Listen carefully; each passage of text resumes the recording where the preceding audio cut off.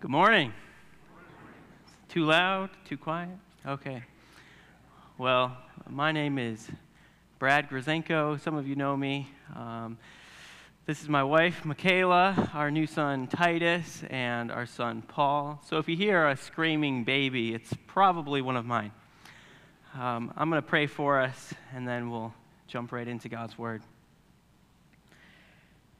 Dear Lord, how majestic is your name. Lord, without your grace and love for us, we would be lost like driftwood on the ocean. God, we need your help.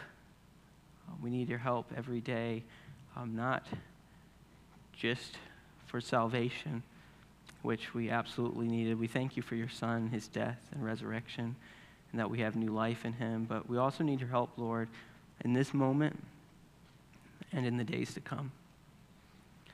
God, we need your support, your presence, to stand on your word, to preach the gospel faithfully, to be men and women, children of yours, children of God.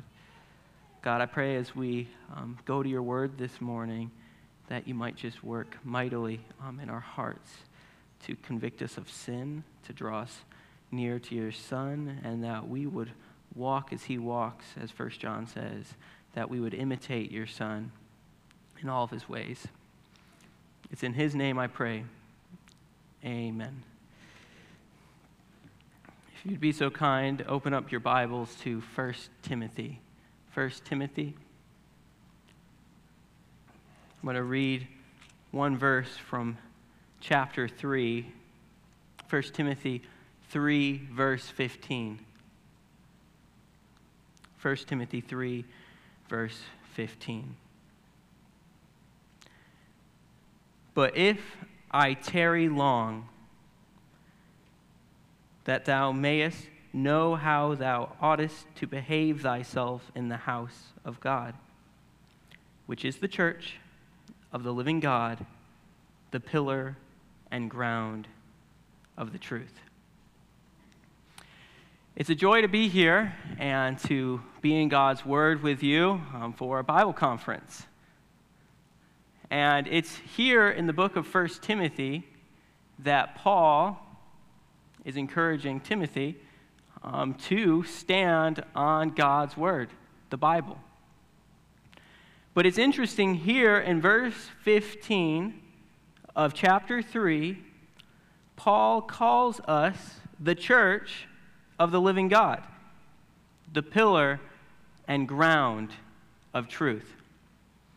But even more than that, in the beginning, he calls us the house of God.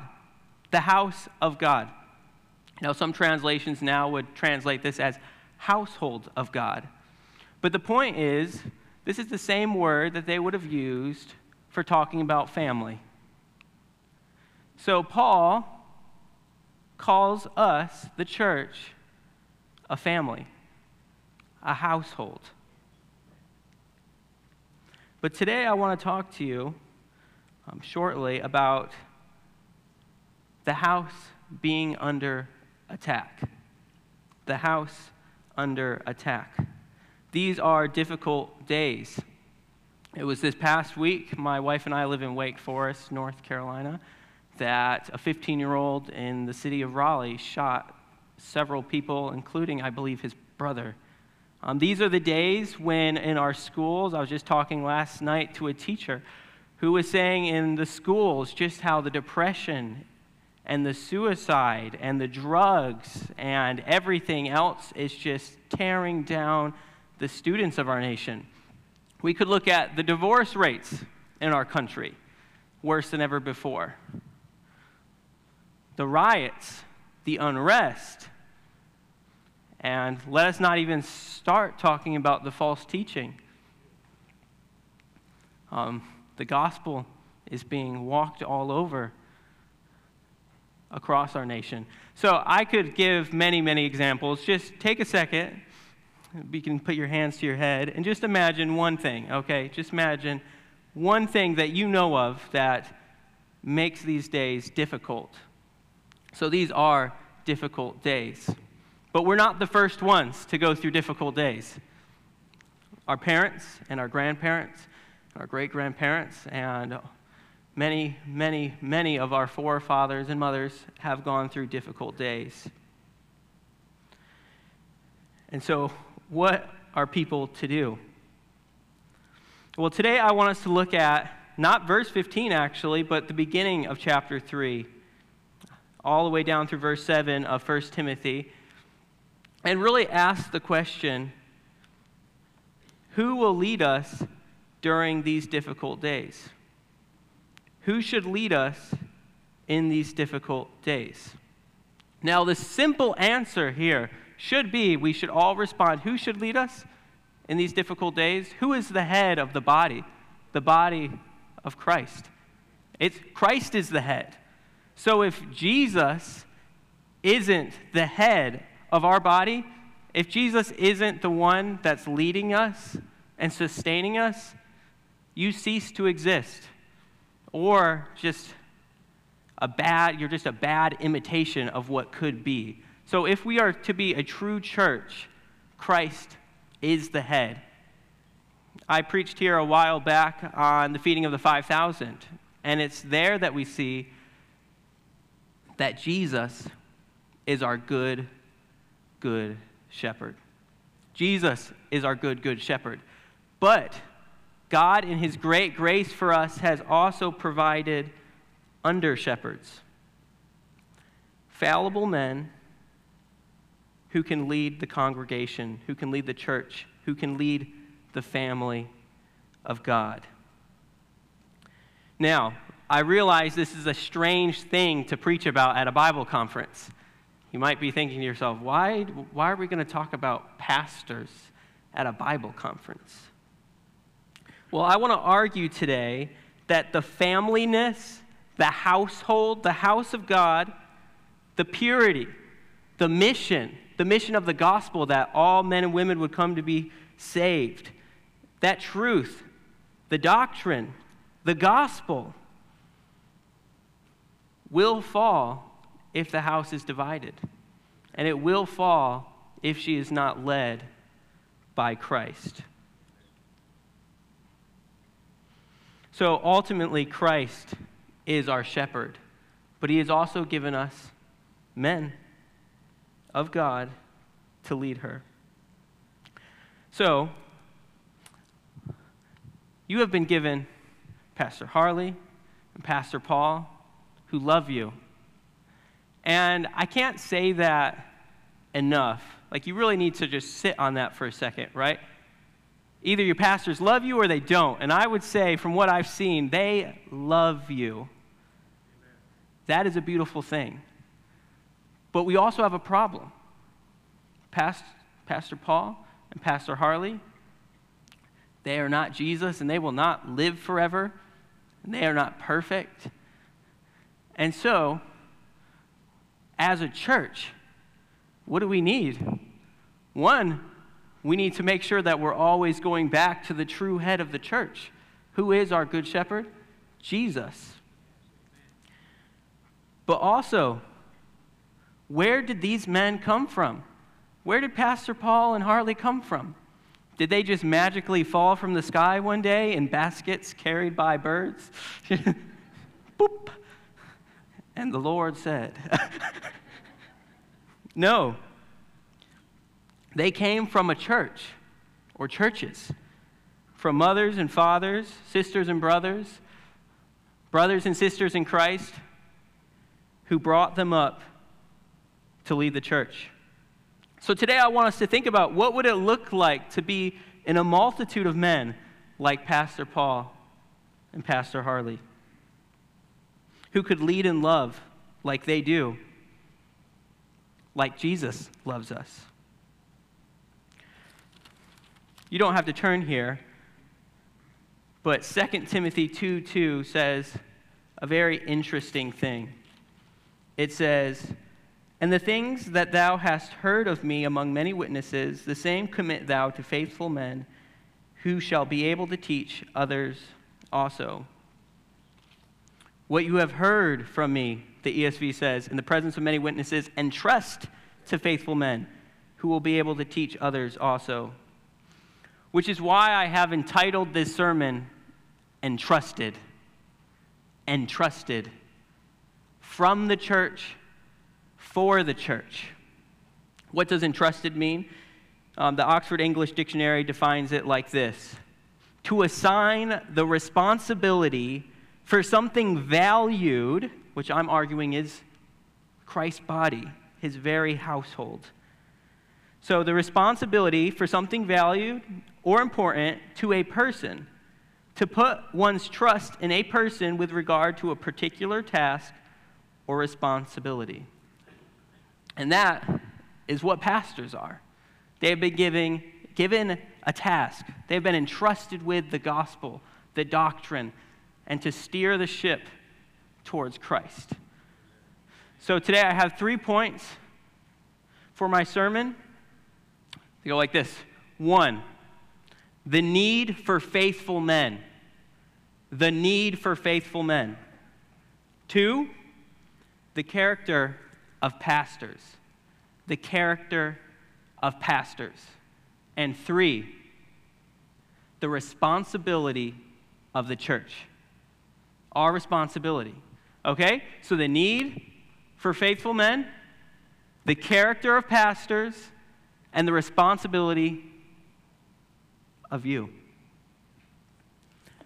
Read 1 Timothy 3 with me, starting in verse 1. This is a true saying. If a man desire the office of a bishop, and that word bishop there is used many times across the New Testament. It's just a synonym used elsewhere for shepherd, pastor, overseer, elder, bishop. When you see those words in the New Testament, Paul uses all 3 of them in Acts 16, maybe 18. I should have written that down. But the important thing to remember is that he uses these terms all the same way. They're just the leaders of the church. So the office of a bishop. He desireth a good work. A bishop, then, must be blameless, the husband of one wife, vigilant, sober, of good behavior, given to hospitality, apt to teach, not given to wine, no striker, not greedy of filthy lucre, but patient, not a brawler, not covetous, one that ruleth well his own house, having his children in subjection with all gravity. For if a man know not how to rule his own house, how shall he take care of the church of God? Not a novice, lest being lifted up with pride he fall into the condemnation of the devil. Moreover, he must have a good report of them which are without, lest he fall into reproach and the snare of the devil. So, point 1, the need for faithful men. Many of you have been burned, have been seared by bad leadership. It might have been your father. It might have been a teacher at your school. It might be the mayor of your town. It might be a friend of at the head of a club. You might have even been burned by a pastor in your past, and you don't trust people because of it. If anything, all of us can probably agree that at some point you've been burned by a government official. Okay? So I know all of us we understand this idea that people make mistakes. So the stakes are high. People make mistakes, so the stakes are high. We've all been burned by bad leadership. Kent Hughes puts it this way. He was a pastor in Chicago. He says, quote, I learned early in ministry and with some pain to be very careful in respect to the character of those appointed to church leadership. By my mid-30s, after a little more than a decade in the ministry, I had, quote, seen it all as to the duplicity and hypocrisy and immense evil that can exist in church leaders. I knew a man who was prominent in his denomination and community, a married man with a family, who was discovered to be practicing homosexuality. In another instance, the church treasurer appeared in the church on a Sunday morning, dead drunk, glass in hand, wildly whispering that he was leaving his wife and family and was departing on a private jet for the Middle East. He says this, I have known pious, Bible-quoting, soul-winning murderers. Some of you are probably thinking, I've seen worse. And some of you may be thinking, I've never seen anything that bad. Okay, right? Especially if you've been here, hopefully. All right. Pastor Paul isn't running off to the Middle East, okay? He's right here. Okay. But maybe you might be thinking, I haven't seen anything that bad.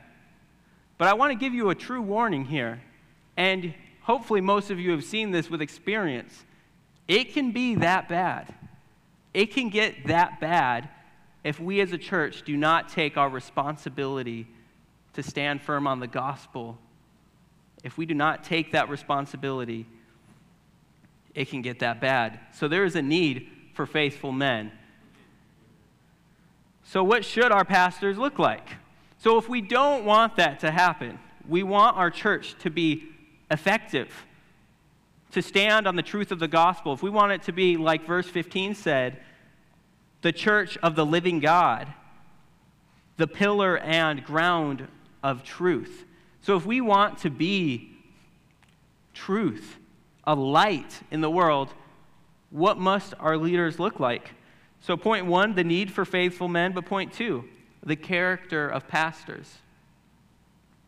This will help us identify. So starting in verse 2, Paul lays out what our pastors should look like. He says this, a bishop then must be blameless. Must be blameless. Now this word we do not use very often in our society. I don't remember the last time I called someone a blameless man. Blameless man. Some translations would translate this as above reproach. Above reproach. Also another phrase that we don't use very often. But this just has the idea of that this man walks with Christ so closely that to attack him would be to attack Christ. His life exemplifies Jesus and the gospel so much that to make an accusation would be to take a dull butter knife and to start cutting a log with it. It just doesn't work. It's like taking a dry pancake and throwing it against the wall expecting it to stick. It doesn't. And nobody likes dry pancakes. Okay. So first, he must be above reproach and blameless, which really ties into everything Paul's about to say. It's almost like an umbrella term. Just this man walks with God so closely that what can be said but that he is of Christ. Now the second thing Paul says is interesting. He says, the husband of one wife. Now many people have debated what this phrase means. What does this mean of a pastor? Some have argued that it means not polygamous, to which I say, well, duh, okay. But then others have taken it farther to mean not divorced, not remarried, or maybe just faithful to his spouse. And I don't want to get in the weeds right here. We only have so much time, and today we're just trying to do a flyby. What does a pastor look like? And so I think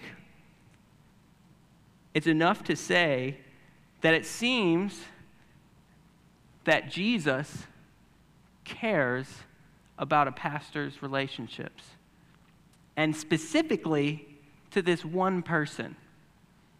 So whether a man who's been remarried can be a pastor, I think is already we're taking it too far, because the question here is this man a gospel exemplifying man?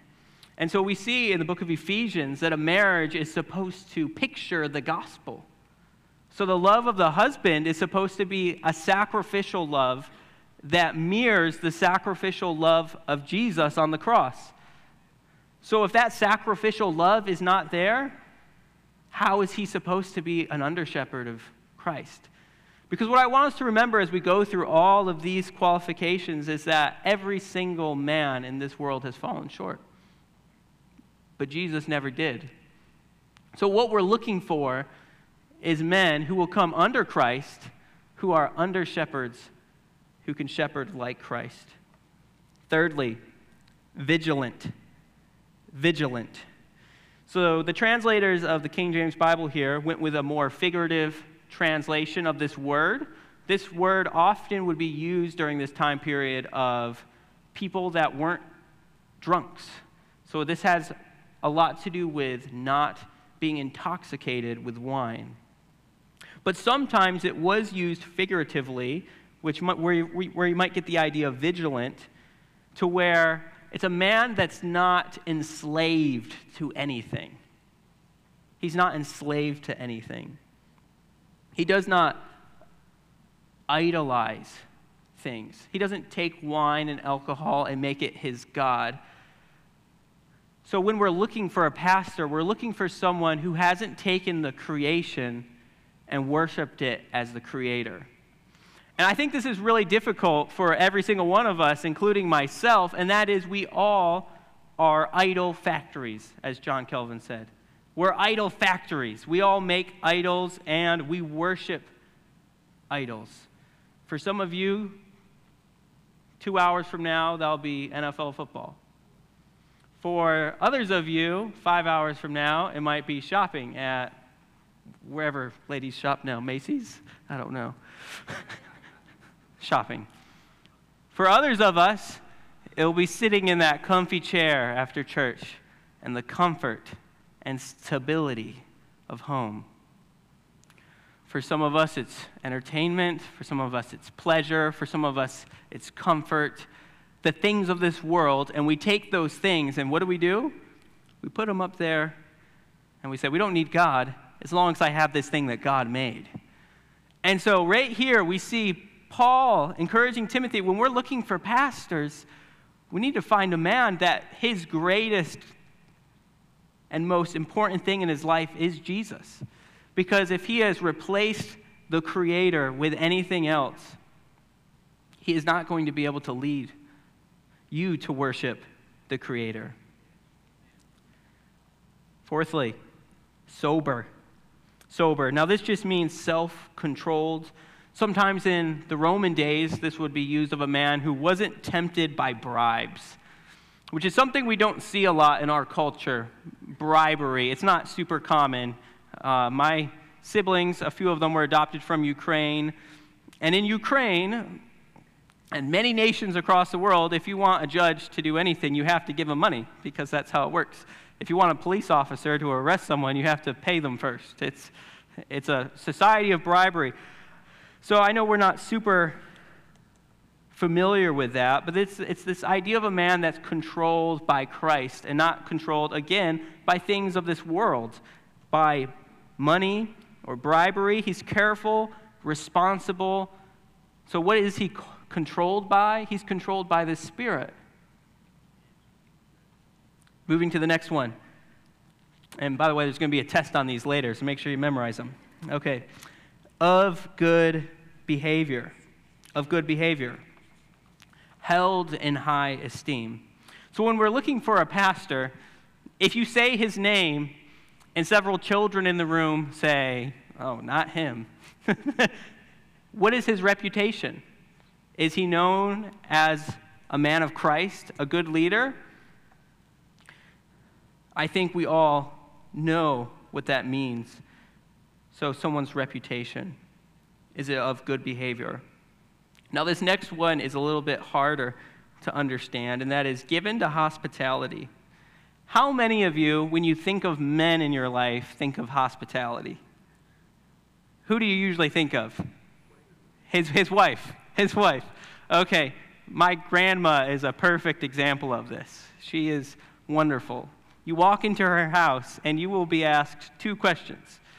What can I get you? And do you want some Pepsi? Always a drink, some food, take a seat, talk. And I really saw a beautiful picture of this growing up in my grandparents' house. So my grandfather was a pastor, and my grandmother, his wife. And during his 35 years as a pastor, I can't think of very many times where they didn't have someone in their home. They almost were always taking someone in. A few times, very questionable people. Drug addicts, homeless, sometimes family, which is the most dangerous of all, okay? But they just had a culture in their home of taking care of the needy. It's in 1 Peter 4:9 that we read, show hospitality to one another. So one of the main ways we can show hospitality is to people in need in the household of God. Paul puts it that way in 1 Thessalonians when he talks about work. If you don't take care of your own family, you're like the Gentiles. I mean, if you have a child and don't feed them, what kind of father or mother are you, right? And so it's just this idea of taking care of the family of God. But in Hebrews, we also see it go even farther to where we're told to show hospitality to those outside of the church, to people maybe even like our enemies, going back to the Samaritan on the road, taking care of our enemies. So someone that's aspiring to be a pastor should be hospitable, given to hospitality. Apt to teach. Apt to teach. Now, again, a lot of ink has been spilled on these words. Some have said this means that he must be a skilled orator, a teacher that just makes you enthralled with his teaching. I told my wife this morning, I don't think I have one story in this sermon, which is usually not a good idea for keeping people awake. But it's interesting, because nowhere in the New Testament does Paul say, make sure those teachers have really good illustrations, or make sure they have really witty jokes. Actually, what he says in Titus 1:9 is this. This is what it means to be apt to teach. To give instruction in sound doctrine, and to rebuke those who contradict it. So, going back to the beginning, the house is under attack. If the church is going to stand as a light and a buttress of truth during this time period, it's not going to be from entertaining pastors. Okay? If you want a pastor to entertain you, go to a comedy show, not the church. But if we want our church to be faithful to Christ and to see the gospel go out to people, we need the gospel preached, that Christ died, was buried, and rose again for the salvation of our sins. Okay, that is what we need. We need sound doctrine, and for men who will stand against lies, who will contradict false teachers, which is the background of what's happening here in 1 Timothy. So Paul is writing to Timothy here when there are many false teachers around Timothy. And so again, a pastor needs to be characterized by teaching so that he's watching over the flock, just like Christ did. It's interesting, going back to the feeding of the 5,000, it says that he had compassion on them. And what did he do? He sat down with them and taught them. Next, not given to wine. I'm not going to repeat everything I said about being vigilant, but it's the same thing. A man that's addicted to wine, alcohol, we could add many things here. Video games, social media, NFL football. If he is addicted to anything, he's not going to be vigilant, and he is not going to watch over the flock. The shepherd that's playing video games, instead of watching over the sheep, it's those sheep that are going to go astray.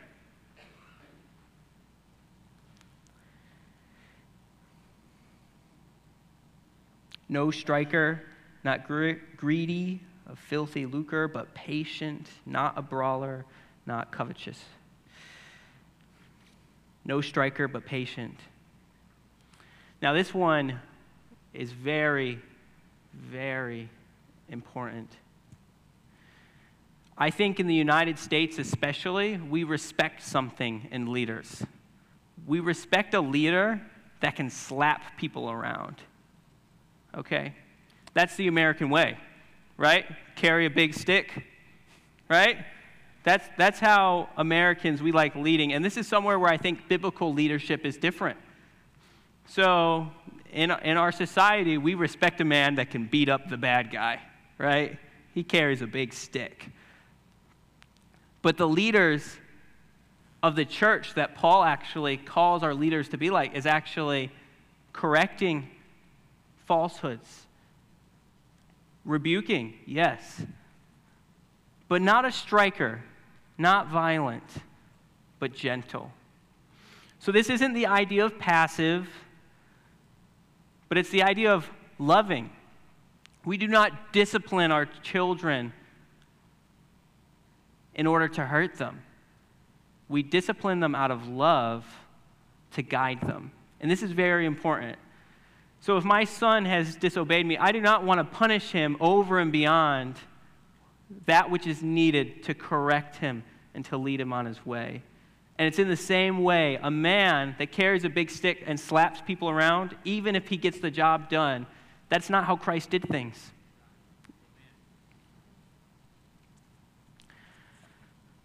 So we see not greedy, not covetous. Again, this is just going back to the idea of who is his God. Is it wine? Is it money? Or is it Christ? Moving on to verse 4. One that ruleth well his own house, having his children in subjection with all gravity. For if a man know not how to rule his own house, how shall he take care of the church of God? Now, this is interesting, going back to this image of house. So if the church is a house, the church is the household of God. Paul is telling Timothy that a pastor, what his house looks like, his household, that's what the household of God is going to start to look like. So if he can't rule this house well, how do you expect him to watch over this house? Now, it's very simple. It's just going to be a mirrored image. But it's interesting, too, what he calls the household of God. It's the church of God. This is God's church. So think about this. This is not a country club. It's not a grocery store. It's not the United States of America. It's God's church. So when we're looking for a pastor, we want a man that is going to watch over his family in a way that when he takes those same principles, you can see how he watches his family, and then you'll know that's what the church will look like when he's watching over the church. And this is important. James says teachers will be judged with greater strictness. And as the book of Hebrews states, speaking of pastors, speaking to people like you and me, obey them that have the rule over you and submit yourselves, for they watch for your souls as they that must give account. So your pastors are going to give an account for your souls, your well-being. So it's a very lofty task. So if he cannot watch over his own children, we should not place him in the charge of these souls. Which brings us back to verse 6. And this one sounds funny, but I've seen it happen many times. Not a novice, lest being lifted up with pride, he fall into the condemnation of the devil. This is a very simple principle, okay? So this is a very lofty task. He is in charge of guiding and shepherding, like Christ's shepherd, souls, human beings. So are you going to put that task in the hands of a novice? Or you might say this has the idea of like a little sprout, like a small plant. As I was thinking about this, I thought about bringing our son Titus home recently from the hospital. So my wife and I were recounting when we drove our first son home from the hospital. You're like this at the steering wheel, like you're watching all the cars in your mirrors, like, stay away. You're really nervous because it's a very lofty task, taking a baby home from the hospital for the first time. It's like, what are we going to do? And what parents in the right mind would say, hey, Paul, hey, you're going to drive us home today from the hospital. You got this. We know you're only 2 years old, but you're really skilled. Our son Paul is actually very athletic, very coordinated. And they're like, all right, you got this, bud. Get behind the steering wheel. Okay? We're going to be in the back holding Titus. All right? You get us home. That's crazy. But for some reason, when it comes to talented, good-looking, good speakers, entertaining men, I've seen it where men have only been believers just a few years, and then we want to give them one of the most difficult tasks there is. And this is not to push down any young believer. It's not that you're less valuable for just coming to Christ. It's a difficult task. Well thought of by outsiders. Moreover, he must have a good report of them which are without, lest he fall into reproach and the snare of the devil. So finishing off the character of pastors, we have Paul kind of making the sandwich like Paul does. So he started with blameless, and now he ends with well thought of by outsiders. So the people outside of the church, they know this man, and they could not say a bad thing about him. So when we're looking for someone to lead the church, remember how we said we want the church to be a place where the truth is held and the gospel is proclaimed. We want it to be a light. If it's going to be a light, if the pastor is thought poorly of by those outside, you're going to have a much, much more difficult time sharing the gospel with people. Are you not? So, well thought of by outsiders. So, there's a great need for faithful men. We covered the character of pastors, but now I want to talk about the responsibility of the church. So, hang with me for just a second. We're closing it up, but what does this have to do with me? So many of you probably have sat here for the last 20 minutes. I actually have no idea how long that just was, but you've been sitting here, and you might have been thinking this: yes, those people should be like that. Yeah, pastors should be that way, but I'm good. I'm not a pastor. Whew. What does this have to do with me? I want to read something to you. If you would turn over to 2 Timothy with me. This passage should knock the socks off of you. 2 Timothy 1, starting in verse 4. So this is Paul, again, speaking to Timothy. He says this, verse 4. Greatly desiring to see thee, being mindful of thy tears, that I may be filled with joy when I call to remembrance the unfeigned faith that is in thee. So Timothy is fighting the fight. He's fighting the good fight.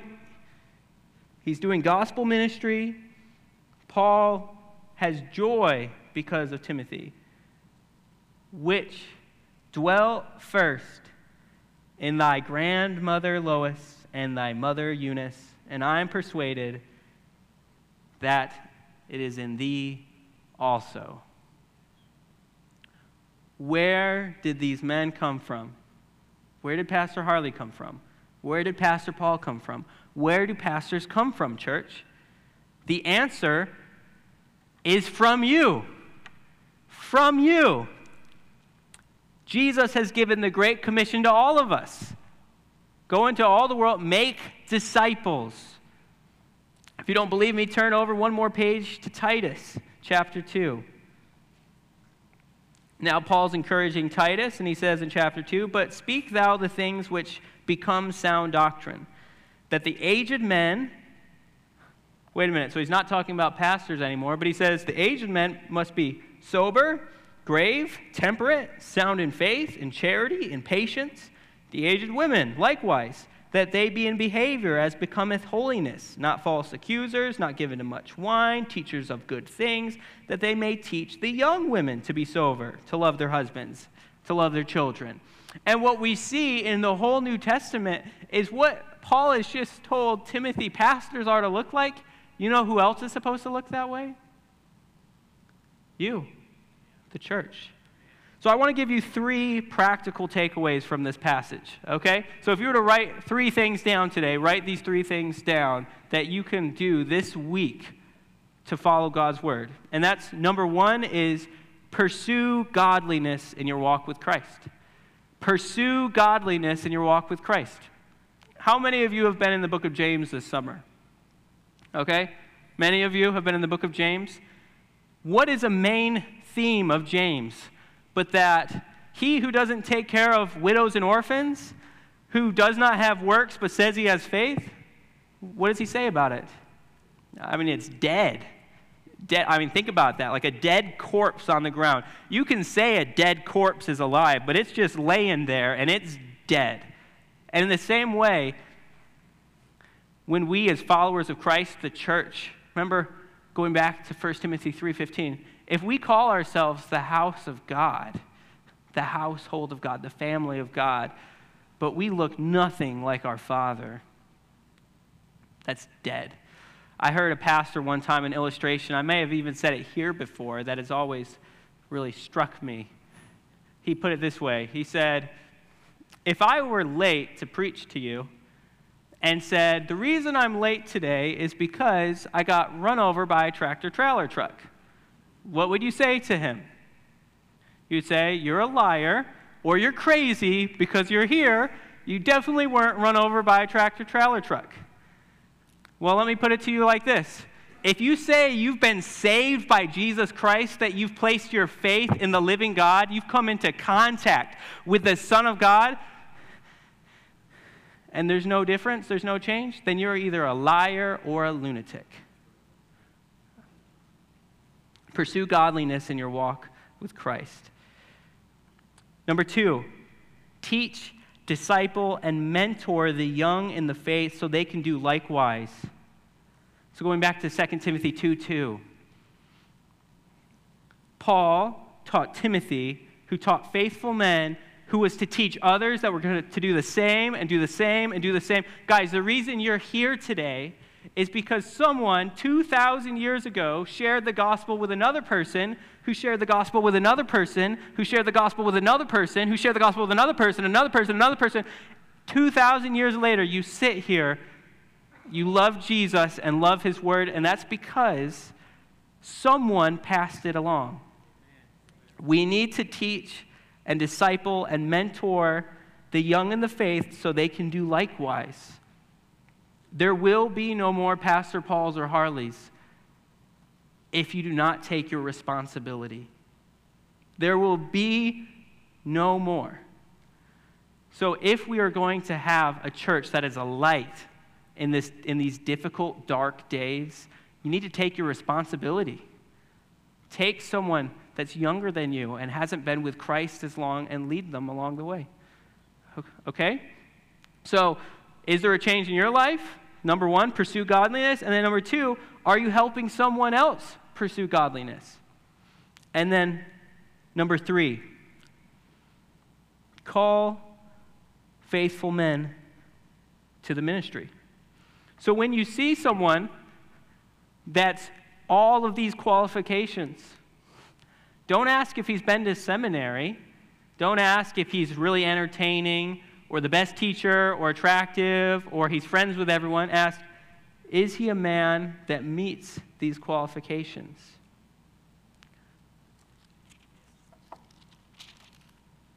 God has called us to call faithful men who are blameless.